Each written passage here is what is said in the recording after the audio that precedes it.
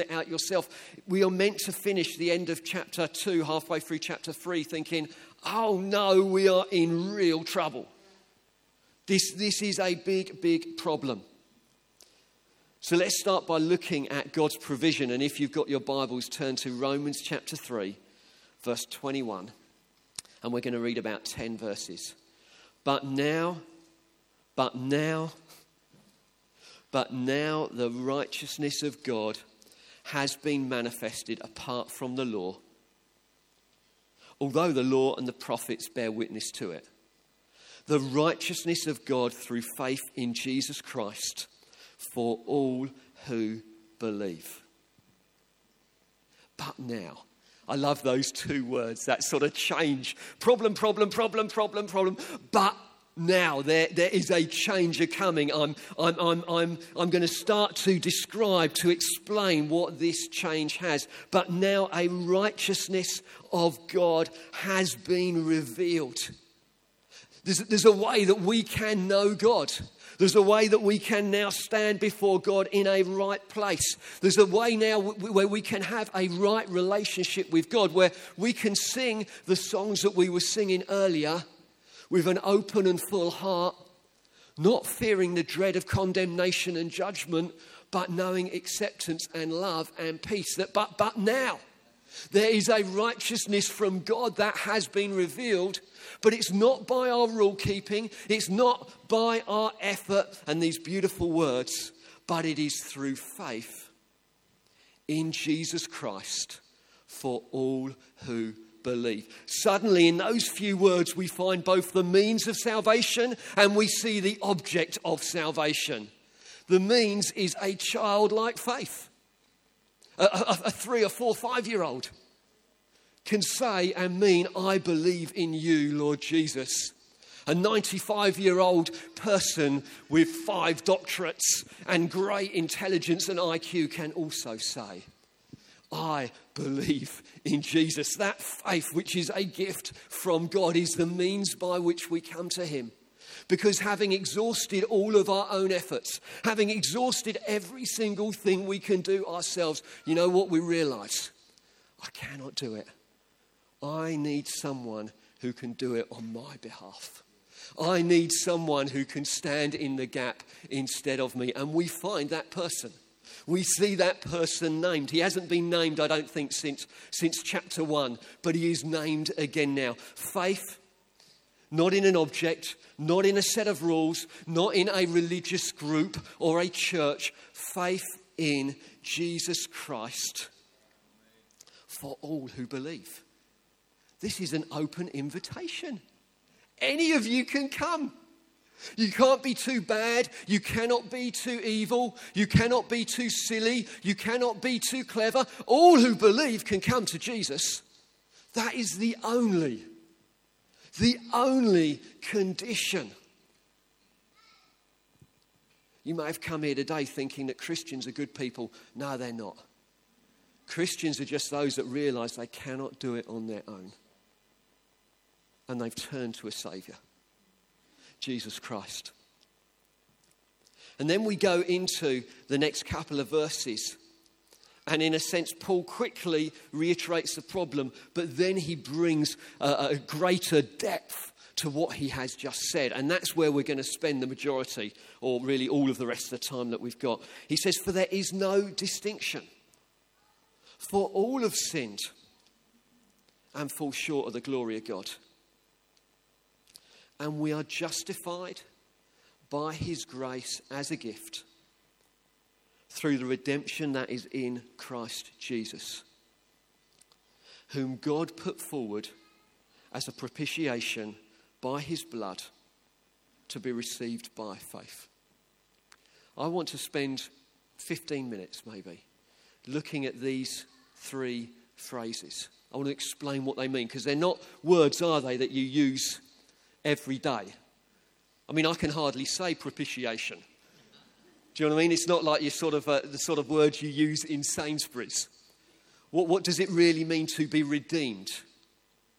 What does it mean to be justified? And it's a bit like this incredible thing, salvation, that as you look at it, you see different facets to it. You look at it from different angles and it wows you at the grace and the mercy of God displayed in so many different ways. Father, I just want to ask you right now that as we look to just dwell for a moment on your wonderful, glorious salvation, give us eyes to see. Give us ears to hear. Give us minds to grasp. Give us hearts that will be warmed, changed, transformed by the truth that we hear this morning. Oh, Lord God, I ask you,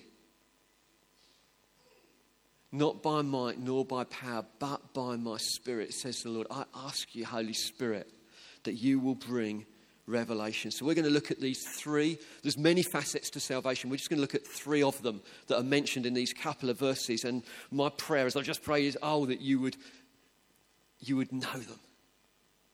That they would cause you to worship Jesus with a fuller understanding, with fuller hearts, because of what he has done. So the Apostle Paul says this, for there's no distinction. I sort of already laboured that point. For all have sinned and we've fallen short of the glory of God. We have missed the target. So what is the answer to this? And are justified by his grace as a gift. Justification means to be acquitted. It means to be declared not guilty. And we are justified by his grace. That means we're legally acquitted, we're declared not guilty before God, which is both immediate and permanent when we accept Jesus. So that whole acquittal, God doesn't say, well, it's really good that you've accepted Jesus, but let's just see how you go for a few months. No, the moment you accept him, I am acquitted. We are declared not guilty. It is a wonderful, wonderful truth. We are by nature under the wrath and the judgment of God at our sin. But in that moment of accepting Jesus, and you probably never really fully understood what was going on, you were justified just as if I never sinned. That's an easy way of remembering it. Just as if I never sinned. Legally declared not guilty. Now, as Christians, we are forgiven. We are pardoned. But I don't know if you've ever thought of this. If you're pardoned from something you have done. And we are, in a sense, pardoned and forgiven. But if we are justified, we're declared not guilty. We are innocent of it. It's this legal phrase. It has a stronger sense to it. In a sense, what we are saying, what God is saying is, you are not guilty. You are not guilty.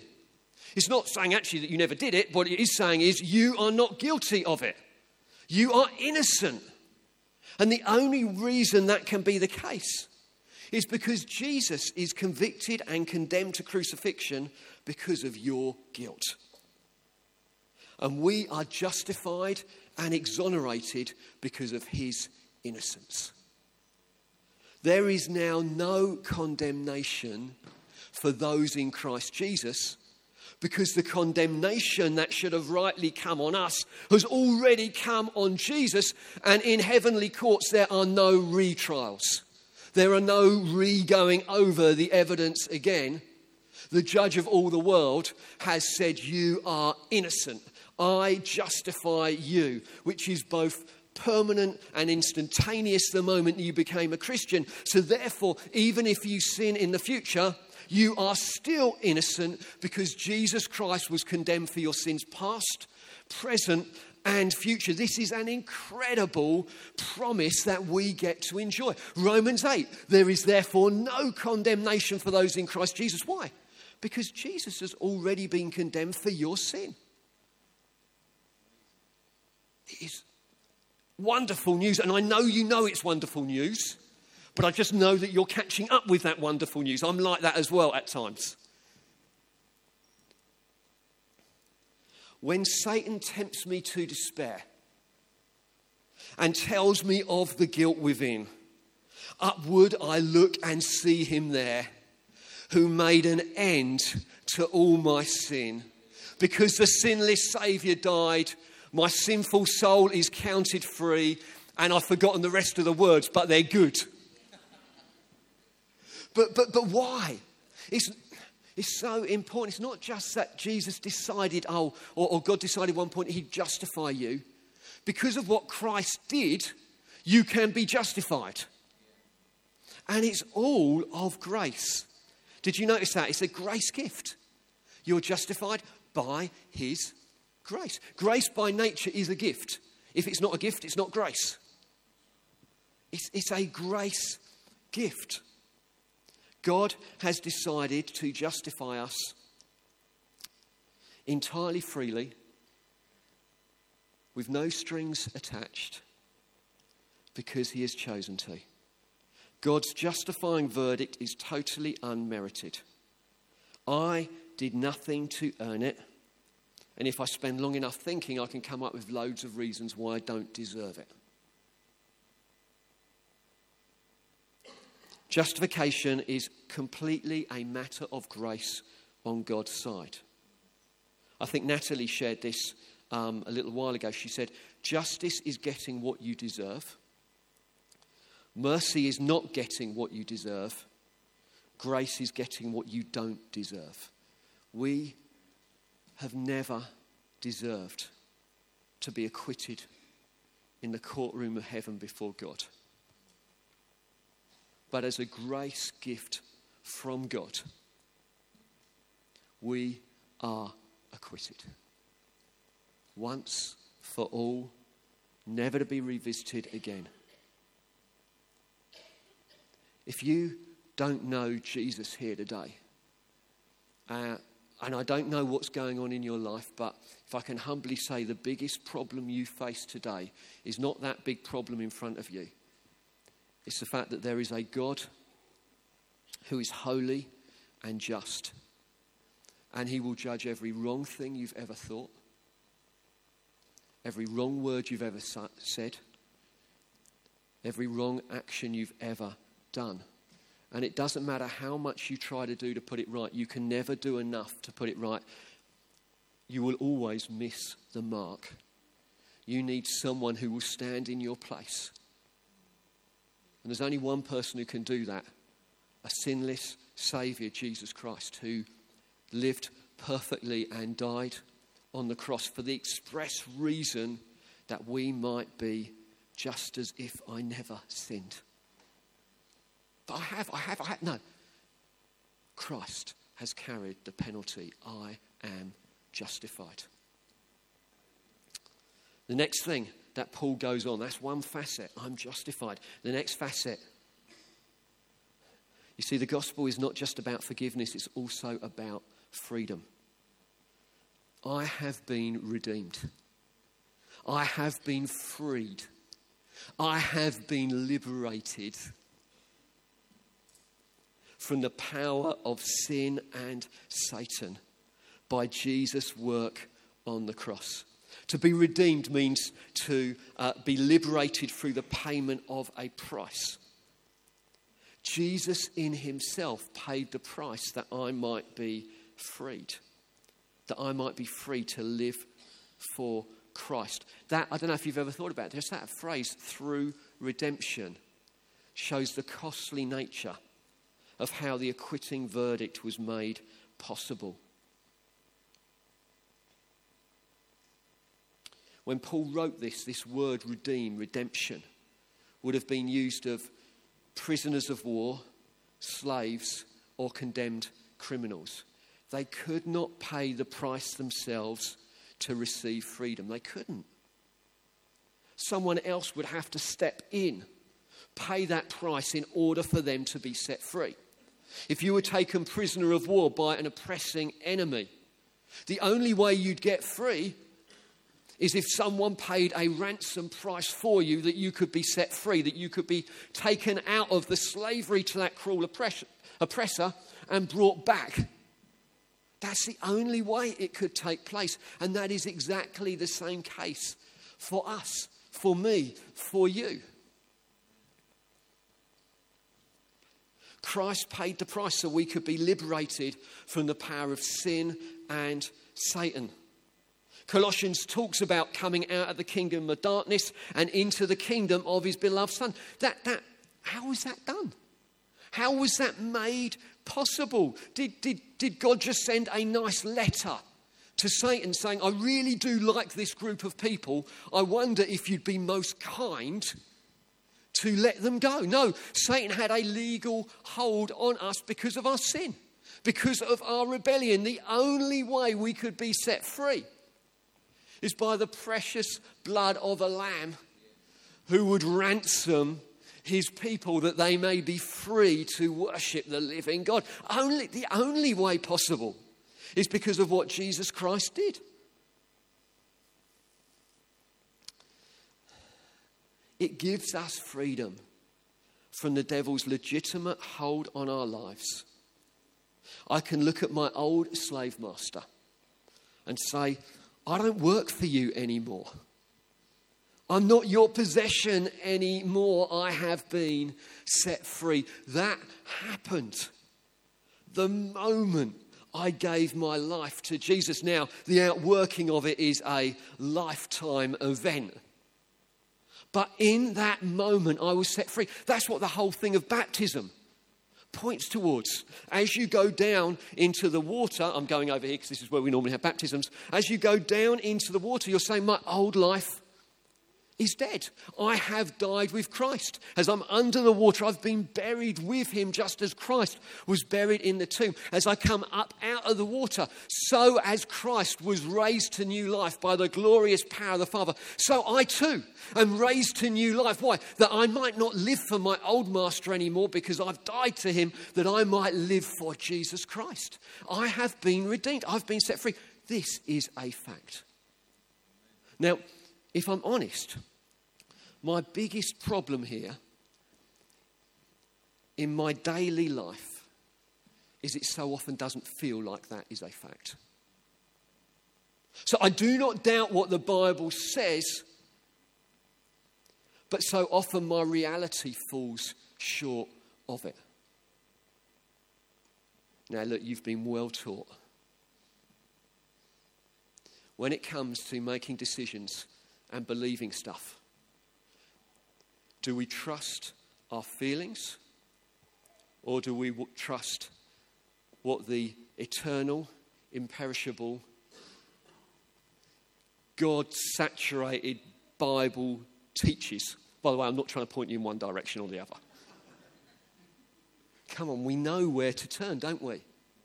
So even if my reality, or what feels like my reality, doesn't line up with what the Bible says, something needs to change, and it isn't the Bible. My belief is the first thing that needs to change. I need to line up my thinking and my believing with what Scripture says. In the last couple of years, in a particular area of my life, I have been doing that. And it takes effort, and it takes work, and it's an ongoing battle as we do that. But it says, those who know the truth, you will know the truth, and the truth will. Knowing the truth is not just being able to repeat it. It's a knowing in here that we live out of the good of. It sets us free. It's powerful to bring change in our lives. You have been redeemed. You have been ransomed. And then lastly, the last thing we see here. We are justified by his grace as a gift through the redemption that is in Christ Jesus, whom God put forward as a propitiation by his blood to be received by faith. This is probably the most difficult word to say and hardest word in some ways to understand. Basically what it means is that Jesus bore the wrath of God against sin instead of me. Jesus bore the wrath of God for my sin instead of me. The argument from the first 2 chapters of Romans, it is clear that the wrath of God is being poured out against all ungodliness and unrighteousness. The wrath of God is being poured out, and it needs to be dealt with. Our sin. Jesus bore the wrath of God against sin. We should have borne God's wrath for our sin, but Jesus was substituted in my place. Jesus took the punishment we deserved so that we didn't need to. Romans 6:23 says, the wages of sin is death, but the gift of God is eternal life in Christ Jesus. Both holiness and justice demand that sin is dealt with. The God we worship, we know it from the Bible. He is a God of love, but he is a God of holiness, and he is a God of justice. And there is no way God could remain holy and just and sweep your sin and my sin under some heavenly carpet and pretend it didn't exist. It needed to be dealt with. I don't know about you, doesn't it show the gravity of my rebellion that the perfect Son of God, Jesus Christ, had to die in my place, had to die in your place?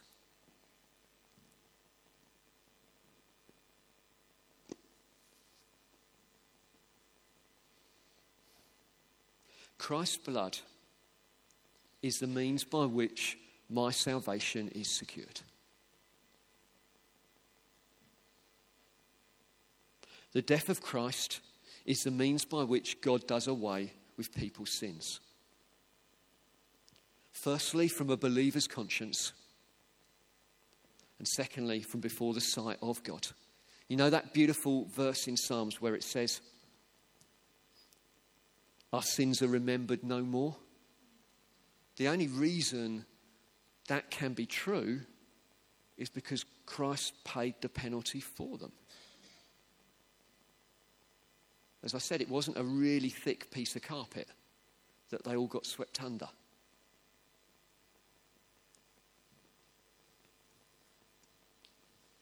So who will pick up the paycheck for my sin? Who picks up the paycheck for your rebellion?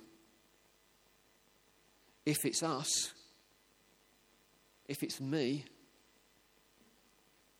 I will face the justified wrath of a holy and just God. If it's me, I will. If it's you, you will. But we come before a loving Saviour. And we plead to Christ. I don't know about you, but when I think about these things, it humbles me. It causes me to remember that just like everyone else, I was a sinner who needed saving. And only Jesus being my substitute has made a way for me to be saved. You know, it's a great antidote for pride, self-sufficiency, and a judgmental attitude. Pride looking down on, or judgmental attitude looking down on others. Self-sufficiency, I can do it on my own. We can't. We need a Saviour.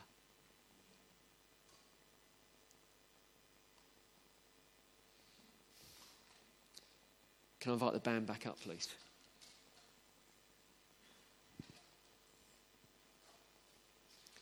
Our salvation centres on the person of Jesus Christ. Our faith doesn't rest on good works, rule keeping, family background, or having done more right than wrong. We've seen the futility of these things. Our faith rests on what someone else has done, and that person is Jesus. And faith is the only access to this salvation. Faith isn't some kind of work, but a simple and open-hearted attitude toward God, which takes him at his word and gratefully accepts his grace. He asks you to come now, to surrender gladly to the Saviour, to accept him freely as your sacrifice, and enjoy the riches of the life which Jesus has traded for your own. We are the most privileged people in Hastings right now.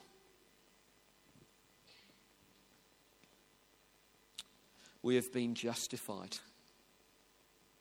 legally acquitted before the judge of all the world.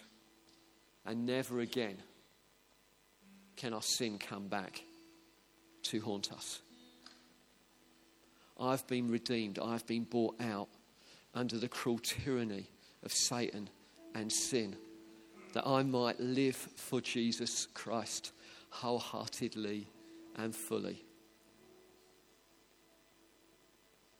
And it was all achieved by Jesus Christ standing in my place, his hands nailed to a cruel cross, taking my place, taking the wrath of God that should have been mine.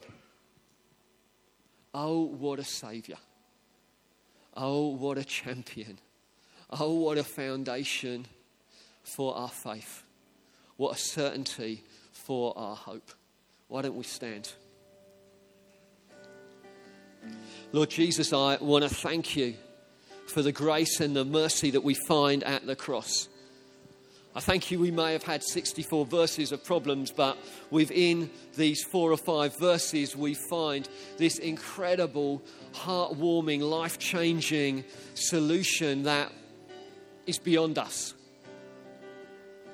If we are here today and we know you and we love you and we follow you, we say our hearts are warm and full of praise and glory for our Saviour and our King and the one we love with all of our hearts. And if we're here today and we don't know you,